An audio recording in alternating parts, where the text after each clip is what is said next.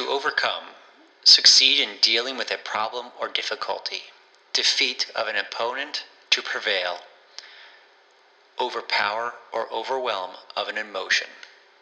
Adversity, a difficult or unpleasant situation. Used in a sentence, resilience in the face of adversity. I want to break free. I want to break free. I want to break free from your life. All right, welcome back, everybody, to episode 6 of the Overcoming Adversity podcast. I am one of your hosts, Blake Cohen, who's a certified addictions professional, and I'm here with Amanda Marino. Hi, Amanda. Hi. Hey, Blake. What's going on? And you are a certified life coach. I am, Blake. Wow. So we have a very exciting podcast today. I'm really excited to hear this story. I think it's going to be a really powerful one. There's been the possibility of tears has been thrown out in the air, which is always gets us all emotional. So it should be an interesting podcast. It might just be 5 minutes of us all sobbing together, but we'll find that out. So Amanda, why don't you go ahead and introduce Kim to our audience? Absolutely. Thank you, Blake. And so, humbled and grateful and honored to, have you on here, Kim, to start.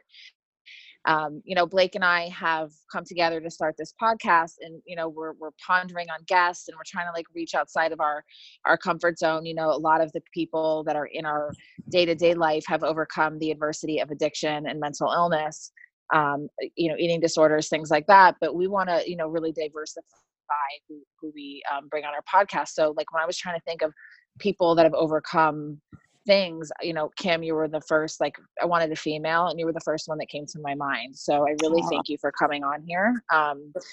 Kim, do you want to introduce yourself? And just, Kim is someone I've known from high school, and we just follow each other on social media now. But Kim has overcome some serious struggles. And I think I only know a fraction of it because, of course, we only tell so much on our Instagram and our Facebook timelines, So Kim, would you like to introduce yourself? Sure, absolutely. Hello, thank you for having me. I'm so excited to be here and to share my story. So my name obviously is Kim. I am an assistant principal. I've been for about 8 years. Prior to that, I was a teacher. I'm also a single mother to my beautiful little boy, Hendrix, who's 5. And I have Parkinson's disease, which is basically the depth of my story, which we'll get into. But yeah, it's been quite the journey. I was diagnosed 3.5 years ago, but my symptoms started as soon as I gave birth to Hendrix, which was about 5.5 years ago. Prior to that, I would like to say I was normal. So what was the first thing that you noticed? What was the first something that was off to you that made you what did you start to notice? Sure. So right after I gave birth, I started to have numbness and tingling in my leg. So I thought maybe it was the epidural, didn't wear off completely. So I went, back to my gyno, and I asked him. He's like, no, that seems odd. It really shouldn't be anything much. Just give it some time. So as time went on, a few months later, it started to travel up my leg, and I started dragging my foot when I was walking. And then next thing you know, when I go to move my hand, and this is all on my left side, my arm would begin to tremor. My thumb was always in. I didn't really have much movement of it. And then, for the next year, it continued only to get worse. That by the time my son was a year old, I went to the doctors again because I was like, something's definitely not right here. So I went to go see my general practitioner. He said, oh, it looks like you just have sciatica. So he wanted to give me a steroid to treat it. And I was nursing at the time. So I said, no, I'm I'll just go on and, continue, it should be fine. And he gave me some exercises to do. And over the course of the next year, because I nursed my son until he was 2, by the time my son was 2 and I went back to my doctors, I had lost all complete movement on the left side of my body. Wow. I couldn't type on my left side. I couldn't raise my hand to wash my head. My leg dragged. If I tried to even use my left side, I was tremoring completely.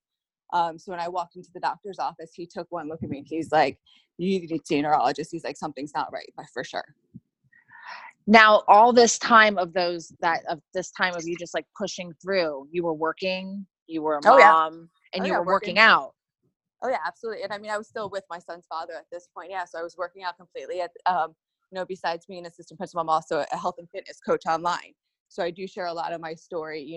Part of being at that is, sharing who you are and being open about your life. So I was I shared a little bit about it, but I didn't really talk much about it because I didn't really think much was going on. I just thought, it was something a little odd, and I would, just kind of keep it at that. But yeah, I mean, I still worked 60 hours a week, still worked out every single day, and I just pushed through like there was nothing wrong, really. That is like, whoa. Kim, I mean, sorry if this may seem like an ignorant question, No. And I just don't know very much about Parkinson's, but Sure. At your age, isn't it unusual to develop Parkinson's? Isn't that something that's usually developed later on? So it was kind of an early onset for you? Correct. That's exactly what it was, early onset Parkinson's disease. So, for me, for somebody to have it, it's very odd. So it's the last thing anybody would ever think of. But, we realized over the course, I actually took 6 months for me to get diagnosed, 3 different neurologists, and every test under the sun, because I am so healthy. You can't find cholesterol. I mean, blood work, nothing is wrong with me. I'm as healthy as they come.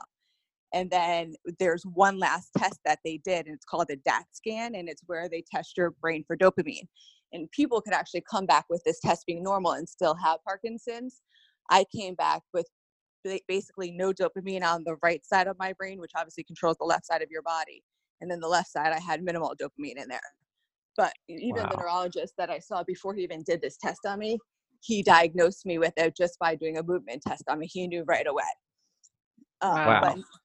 But it doesn't, and it's funny because every appointment I ever went to was with family, and it's the only appointment I went to by myself, and he diagnosed me right there on the spot. And I mean, talk about the worst day of your life. And how old were you at this time? Because I know we're like the same age. Yeah, I was 30. When I was diagnosed, I was 34. 34. Okay. Yeah. Yep. And Wow. so usually a lot of times it's genetic Parkinson's, but in my case, nobody in my family's ever had it. I've done genetic testing, which I wasn't crazy about at first because I didn't want to know if my son would have it, because I want him to live a normal life and not, every little movement be like, is that Parkinson's? Right. But I did end up doing it only for research purposes. So I don't. And then the only factor we could figure was when I was in elementary school, I was in a tornado hit my elementary school in New York, knocked down the wall, 17 kids got hurt and 9 died. And I was one of the 17 who had massive head trauma. They lost count at over 300 stitches in my head. So they figured that it lay dormant in my body all these years. Because it usually takes about 10 years to come out. And then they think that, the being pregnant and having the trauma of giving birth and the hormones is what onset it. Wow. Yep. So let me ask you this. I mean, going through something like that, especially at that early age, what was your first emotional reaction to getting this type of diagnosis? I mean, fear, anger, what did that look like? I don't think it really hit me right away. Honestly, I like to consider myself a really strong person, that I was like, oh, no big deal. I'll work through it. And then my brother, who was one of the first person I called, had a different thought. And his was, well, when you die, what are you going to do with Hendrix? Was the first thing he said to me. So, oh my God. I was like, okay, well, maybe I'm thinking about this wrong. Maybe I am going to die because of this, and then honestly, part of me was angry at my son. I'm like I cry every time I say this. I'm like, what if I never had him? Like, would I be normal? And then I felt so bad for even thinking that, Wow. I'm so sorry as a mom. Well, thank you for sharing that with us, though, because it's a very real thing to say. And I'm sure a lot of people would be embarrassed to admit that they have those things, but that's really what goes on in our minds. Yeah. And it's like, would it have come out then? Would it be 10 years from now, 20 years from now, I'd be living a normal life? Eventually, yes, I know I would have had it, but it's like having it at 34 sucks. You know what I mean? Yeah, it definitely does. I mean, to relate to you as a woman in recovery, when I first had my son, I was angry at him because he took away what I wanted to do, Right. And I was resent. And now, to when I first said that for the first few years, when I shared my story, I would like choke and cry and hysterically every time I said it, but it was not, it wasn't about him. It was about where I was and what I was going through, and the love we have, is, and I'm sure, you with your son, like he's your everything. So it's not even about that, but I think it's a normal thought, Yeah. So he's actually been my saving grace for this entire thing. I mean, when we get to the depth of my story, you'll know he's the reason I'm still here for sure. So, that's intense. So you have mentioned a couple things about your relationship. So I wanted to kind of ask you about that. So you were married to his father, correct? No, we actually weren't. We were together 9 Okay. years, never Okay. married. Yeah. Okay. Yes. he's always worked in the Bahamas since I met him. So he was gone pretty much 2 months here, 2 months away. And I mean, at first it was great for our relationship because it always gave us, each other the break, but it was hard when we had a kid, especially the hours that I work. But when he was home, he was the caretaker. And when he was away, I was caretaker 24/7. I mean, when I was diagnosed, I was by myself. Every doctor's appointment I went, he was never there. And, it just started to grow apart. So, once he'd come home, we'd watch TV in different rooms and, start sleeping in different rooms. And, one day I just made I spoke to him. I'm like, I just don't feel like, this is even working anymore. And I'm like, I'm so lonely with everything that I'm going through. And, my outlet has been sharing on social media that I feel like I can't even share with you because you don't understand because you're not here for any of it, and he agreed that it was time to move on. And it's funny because when I would tell people, we were going to split up, everybody's like, you sure you want to do that? He's been by your side and nobody's going to want to date you because you have Parkinson's. I'm like, excuse my language. I was like, fuck that. I don't know if I'm allowed to curse. I was like, no, fuck that. Yeah, exactly. I was like, you. fuck that. I'm like, yeah, somebody will love me. Parkinson's, whatever. Like, I'm not going to settle and be miserable for the rest of my life and unhappy because really I was more lonely in the relationship than I was being in it. You know what I mean? Like, I'd rather be alone and lonely than with him and lonely. Yeah. So, we made level that of decision. loneliness. Yeah. And after 9 years, I mean, it was hard as hell. And I mean, I lost so much financially that I had worked for too, because, I added his name to things and, we acquired things together throughout the 9 years. And I mean, I went from being on top of the world to financially still struggling today. It's hard. Yep. I see that you have a good relationship with him though. So you guys, or it seems like co-parenting, is that? Yeah, it definitely was. It was tough at first, but that's one promise that we made to each other. Like, we didn't leave this relationship in animosity, we was amicable and we both decided that Hendrix always has to be our number one priority. And it's funny because both of us never really wanted kids. And this was the reason, because we didn't want, I grew up without a dad and I didn't want him to do the same. But I mean, his dad is wonderful, and he loves him to death and he's a great father. So, we've learned to put our differences aside. And honestly, we're best friends now. We have a great co-parenting relationship, but I'm really lucky for that. Wow. That's awesome. Yeah. And it's funny because he's actually been here for me now more that we're not apart when it comes to everything than when we're actually together. Yeah, it's hard for some people, and it's not, people don't know how to handle certain things, I think. Yep. So back to like the talking about just certain adversities and things you overcome. What is something that you would love to share with people that you've overcome and like challenges you face and how, it's helped your life or how you've been able to shine it onto others? Because I know that you kind of expressed that, when we were talking before the podcast. Right. So, I mean, I feel there's so many, I feel like, hopefully I can hit them all. I think the hardest thing is just not having anybody my age to even relate to what I'm going through. Because your body, when you have Parkinson's, there's nothing you can do about it. You could be fine 1 minute, and with the next minute, you can barely move. I mean, there's days at my job where I've spent in the closet in pain, crying, and I'm so, tough that I won't let anybody help me, and I have, between the Parkinson's with the medication, I have dystonia and dyskinesia. So, the dyskinesia is the involuntary movements. Like if you see Michael J. Fox where he moves a lot, that's what I had so bad that at my school last year, I had parents thinking that I was doing cocaine during school. So that started going around. Yes, I had to send a letter home to the whole family, to the 800 and something, people, letting them know that I have Parkinson's. Like, that's not what I want to do as a professional, Right. The medication is another huge one. I mean, constantly trying new medication is it's exhausting. I went from, my first appointment 3.5 years ago, taking, starting with a patch on my body to eventually taking 40 pills a day. And constantly every 3 months we've had a change because my disease is so progressive. I went from a stage 1 to a stage 4 out of 5 in 3.5 years. Another challenge is dating. I mean, people weren't wrong when they said that for sure. I mean, I hate to say it, but I'm a challenge. Nobody wants to take me on. Guys are so, I don't know if guys just don't know how to handle it, and people are like, oh, I don't care, but then you go out with them one time and you're moving around like crazy. And the next thing you know, they're like, oh, I don't want to date you, but it's not because of the Parkinson's. Well, asshole, now I think it's because of the Parkinson's, Yeah.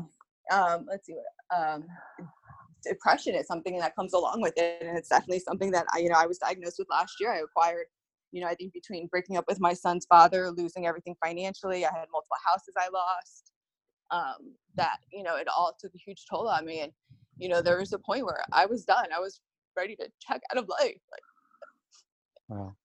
So what is motivating you and feeding your fuel to want to, or sorry, feeding your fire for you want to keep fighting and for you to want to overcome this? Because obviously it's not something that you're ever going to overcome. It's something that's right. progressive that you had said. So when comes in the acceptance? When does that all come in, and where are you at today?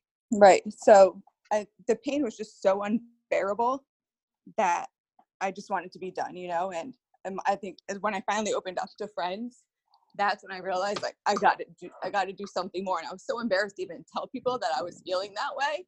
I mean, I think it really hit me when my best friend walked into my house and I was on my floor just crying, Hmm. But what originally started to change my mindset was when I was first diagnosed too, was getting into personal development and reading, or I don't really read because I don't have the attention span, but listening to personal development. And the first book that I ever listened to was John Gordon's Positive Dog. And he talked about turning challenges into opportunities. So, that's why I started sharing my story originally. And then from there, my son, I mean, he's my biggest motivating force. I don't want to, I grew up without a father and I don't want to leave him without a mother. And it's, I feel like it's being very selfish if I do that. So I'm strong and I'm hard headed and I'm tough as fuck, you know what I mean? And I'm like, I got to get through this no matter what it takes. So I just had that mindset that I wasn't going to give up. And, I literally tried every possible thing that there was to make myself feel better, from cupping to acupuncture to Botox on the left side of my body to every freaking medication to injecting dopamine in my body to the point where I would feel like I was, doing drugs. I would literally either pass out right afterwards or I'd be in the bathroom throwing up. And I'm like, I can't live like this. And Yeah. didn't you recently, Kim, have a brain surgery? I did. So that's actually been like the turning point in all of this. It got, it was so bad that my neurologist at the Cleveland Clinic, after being with him for, almost 3 years, said there's basically nothing else he can do at this point. And the only thing left that he can think of that would make me be better is brain surgery, deep brain stimulation surgery. So last September, I was referred to either University of Miami or University of Florida. I had my choice. So I called both of them, and the wait was 6 months for both of them, 6 to 9 months. And then my little brother actually works at the University of Florida. So I asked him, and I'm like, hey, do you know anybody in neurology? I'm like, I can't wait 6 to 9 months. I'm like, I can't, the pain is unbearable. So he's like, oh, funny, actually, one of my students is the chair of neurosurgery. Let me contact him. Right away, with that day, I had the neurosurgeons, the chair of neurology, the booking coordinator, all an email chain with my brother, and they got me in 2 days later to see the neurologist. Yeah, so even going there, I saw the neurologist, and he wanted to try me on different meds again. I'm like, and I was so frustrated at this point. But the other scary part was that none of my medication was working, and I have anxiety. So the only thing that I find that was working was taking Xanax. So there was a point when I went to the neurologist in September that I was up taking 12 Xanax a day. Oh my goodness. Which most people can't function on, but one, it helped me with my anxiety, and two, it helped with me actually having to have regular movement. And he's like, there's no way I could do surgery on you having 12 Xanax a day. He's like, you're a risk. He's like, I don't even know how you're functioning right now. So I had to wean off of those. Oh my God. How was that? Was that hard? No, it actually wasn't, except for the fact that my mother went around calling me, that I was addicted to drugs, telling everybody. Oh no. Beautiful, yeah. It's so much of what I'm hearing in your story too is that, you're already struggling with something that's really difficult physically and mentally, emotionally, everything. But then I'm also hearing that there's some outside shaming from other people as well, who don't really even understand the full scenario, understand the situation. And it sounds like they're almost judging you for what you're going through. So that's got to be difficult to deal with as well. Oh yeah, you should see, going to a bar is I've stopped. I would only go to one bar to have drinks, and that's because everybody there knew my story. Otherwise, if I go out, like I went to Delray, maybe like right before I had my surgery, I went to Delray out with my girlfriends. Every single bar that I went to, people asked if I was okay. Maybe if they should cut me off. I mean, because I move so much, and I'm like, it just gets old, you know, but I can't blame people because my age people don't have it, you know, so it's not something people are familiar with. So I got to the point in my life too, where it's, instead of being angry at people, you just have to educate them. You know, Sure. I was on a cruise, and I had a whole like 10 people come up to me on the cruise when I'm trying to enjoy dinner with my girlfriend, that people were complaining about my movements because I was so wasted, and they had asked me to leave the dining room. Never even spoke to me, went up to my friend to tell her. And I lost it. I'm like, you guys are so ignorant. Like, come up and have a conversation with me, first of all, you know, scope out the situation or assess the situation. If you spoke to me for 30 seconds, you would know I'm not wasted. I have a neurological disease, and I just can't help myself. I remember seeing you post that I was just going to ask you about that. I remember you posting that video on Instagram. That really broke my heart because, you know, you're out. I think you said in the post, like something you had like, you were like on your first drink and, you know, at dinner with your girlfriend, and like all these people were complaining about you being so intoxicated, and like how that must feel, you know, just being in your shoes and like just trying to be okay in your day-to-day life, and like not even be able to like just be okay without people trying to, like Blake said, like shaming you or making you feel more uncomfortable than you already are without knowing. Because like we all do it. We all judge people. We all make assumptions. You'll get irritated if somebody does something we don't like, but we don't really know what's going on in someone's day, in someone's life, you know? Right. So it kind of is like a lesson for everybody, you know, like, Oh, absolutely. you don't know. Yeah. And I mean, even at school, I get it with the kids, you know, walking down the hallway, Miss Rogers, why do you walk so funny? Why do you move your arm like that? You know, and just going out and having people stare at you all the time. I've had people pointing at me, laughing at my friends. And I mean, my friends get so mad and they go off on people. And then I get upset with them. I'm like, let's educate people instead of getting angry at them, you know, because we've all been there. Like you said, we've all judged other people. But, you know, I guess for my situation, this has humbled me more than anybody could ever know, that it's just my job to raise awareness at this point. And that's such a beautiful thing to do. And I think we forget that there's a lot of stigma associated. I mean, Amanda and I, we're in the addiction realm, so we deal with a lot of stigma associated with addiction, but we forget that there's stigmas associated with everything. And Absolutely. something as widely known as Parkinson's, everybody knows about it, but nobody really understands what it's like to be in somebody's shoes who's struggling with it and what that really looks like. You know, we all honestly, we all picture Michael J. Fox. And that's our go-to. Oh, that's what early onset Parkinson's looks like, and that's all we really know. So seeing somebody out in public and not being educated on it, we hear from you that they're assuming all these different things, and it just shows how important it is what you're trying to do and how much purpose that must give you, being that educator and being that voice for those other people that are struggling with Parkinson's. Right. And I would say it's not even just Parkinson's either. It's whatever anybody's going through, you know, life gets tough for everybody, but I think it's really important for people to realize, you know, no matter what it is, you're not alone, and it's mindset. That's everything. You know, if you don't, you have to have that mindset. Nobody else can do it for you. And it takes a lot of work to get there. But, you know, I always say this is no dress rehearsal. You get one chance at life, and I'll tell you what, I'm making the most of it, no matter what comes on my plate. I love that. Yeah, that's great. Yeah. And you know, like somebody like Kim, you know, I know I sent you the picture, Blake, but Kim is drop dead gorgeous, is in impeccable shape, you know, has a bright light about her. So people probably see you, Kim, and just could never even imagine that that's what you're really going through inside, you know, Yep. And that it's even possible for somebody that looks like you. So it just, I think there's so many lessons in your story for so many people. And I really hope that not just with us on this podcast, but you really get your message out there, because people need to hear your story, because it's powerful. It's inspiring. I mean, I have goosebumps. I've had tears in my eyes. And I think that, like, you know, it'll help you and it'll help other people. Like, definitely don't keep all this stuff in anymore. You know, like you said, you started to open up to your friends and now you're taking this step. But I really think that you could save a lot of people.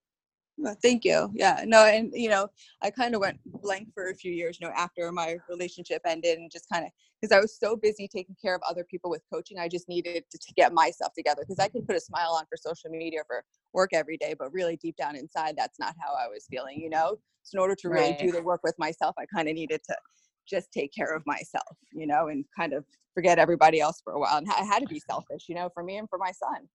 Definitely. You can't, you know, we And have there's to take nothing care of wrong with that. I think- ourselves. I think No. people need to realize that, especially like single moms or people going through stuff, like people get so guilty.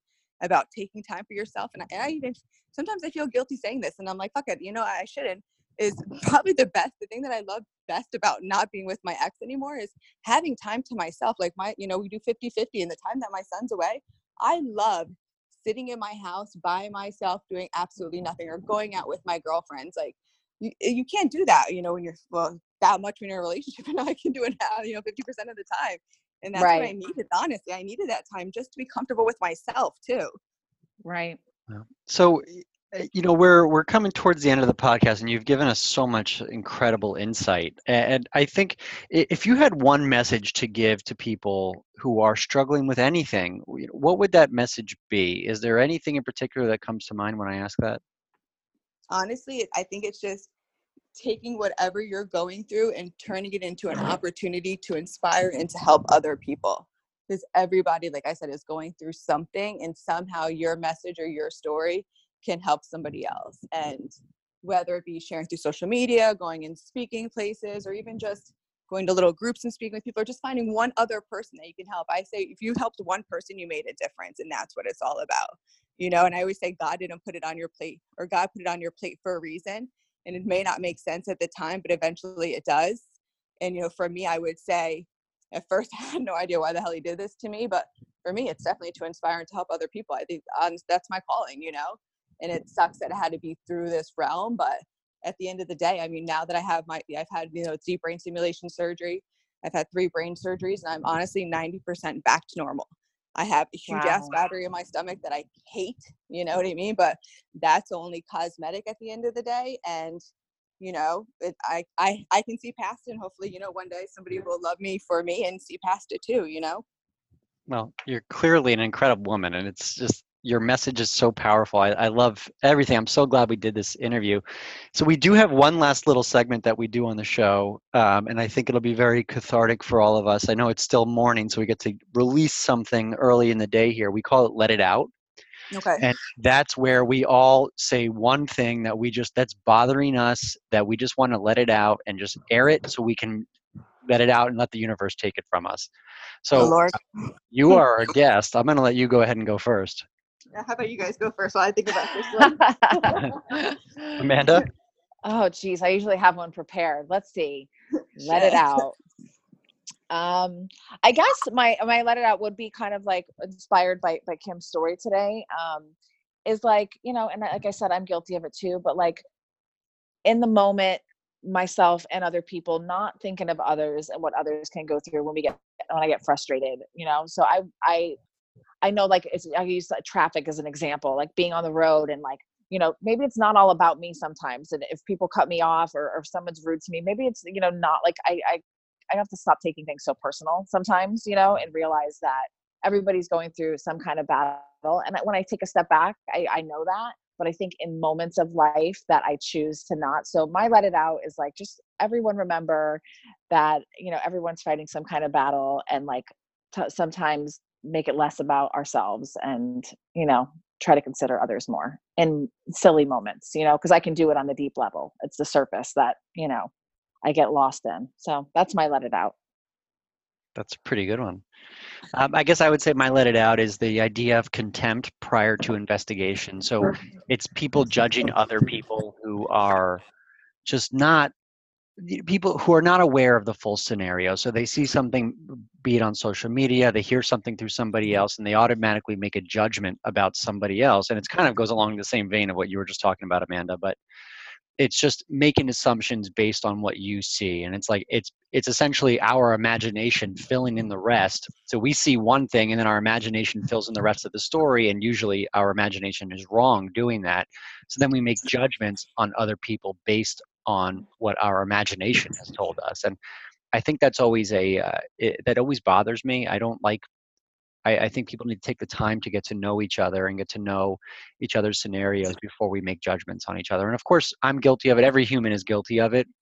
But I think it's an important practice to keep in place of getting to know people's full scenarios and not making judgments based on little snippets that we see of each other. I'm Aw. with you. I'm So I'm with going you. to piggyback off what you two pretty much are saying. And my let it out is just treat me like I'm a normal everyday person. I'm so sick of being Parkinson's Kim. Like, yes, I get it. I have it. but that's not how I was born, you know. And at the end of the day, it's, yeah, my life may not be 100% like yours, but if you could see past the Parkinson's and see me for who I am, I think that makes a world of difference, you know, because I think some people are so shallow when it comes to, especially, you know, the dating world, which God sucks ass, but you know, it's like you look at somebody and you become so shallow because of their movements, or they have this battery in their stomach, or they take medicine every couple hours, or they have a tremor that comes out, you know, here or there. But it's like, get to know the person for who they are in their heart and soul before, you know, judging them. Well said. I Yeah, think we I'm all with we all you. kind of said the same thing, and I think it's an important message for all of us to try to get out there. So I that's awesome. Yeah, Blake and I can relate on that stigma, because we don't want to be like, we identify as people in recovery, but we don't want to be known as like the drug addict like we were, Right. you know, Oh, 12 years ago. You know what I mean? Like, I don't want to be known as that. I want to be known as a woman making a difference in the world, and a good person who had a troubled past. Like, Oh, you know, that's using it positively. I don't want to be known as that a-hole that I used to be. right. So, And I think people need to lift other people up, especially women. Lift other people up and stop putting people down, you know? Like, I look at your story, Amanda, and you inspire me more than you know, too, you know? I know you from back in the day when you were, you know, Amanda, the user. But now it's like you've completely turned your life around, and it's absolutely amazing and inspiring, you know? And people Thank you. should look at you for the woman you are today. Thank So you. Kim, if people want to find you, where can they find you? They can find me on social media. Pretty much, I am undercover because of my job, but now that we're out there, we'll go ahead and state it. On Instagram, I think I'm my Daybim, I think, on there, DayBimMmm. And on Facebook, I am Bim Day, the opposite, BIMDAY. And you have a journey page that's made for you too, right? Oh, I do, yes. I have actually, because I actually canceled social media for a bit while getting myself together last year. But on Facebook, my friends run a page for me. It's called Kim's PD Journey. And it goes through my whole thing with having my whole journey, and along with all my surgeries and everything. Yeah, it's pretty powerful stuff. Wow. Yeah, I love it. It's pretty cool to see. So, all right. Well, thank you, Kim, for coming on the show with us and sharing your truth with us. I think it was really impactful. So thank you so much for that. Yeah, It was thank great. you so much. Thank So you, guys. much. This was awesome. I really appreciate the opportunity to share. Amanda, You're awesome. we had 2 great shows in a row. Do you realize that? I know. I- We're off to a kick-ass start. Yeah, seriously. So this is awesome. All right. Well, if you guys want to find us, check us out on Facebook at Overcoming Adversity Podcast. We also are looking for guests. So if we're always looking for guests, and we will start the screening process as soon as you email us. So Overcoming Adversity Podcast at gmail.com. Send us a little bit about your story. Shoot us a message on Facebook. Tell us what's going on with you, and let's see if we can get you on our show. So thank you guys Yeah. for listening. Amanda, Thank any you, last words? Kim. No, thank you, Kim, so much. I'm just super inspired. You've made my whole day, and I hope I can see you in person, since I know we live down the street from each other. Yes, absolutely. But thank you so much for sharing your heart, and I know that takes so much courage, and we really appreciate you. Thanks, guys.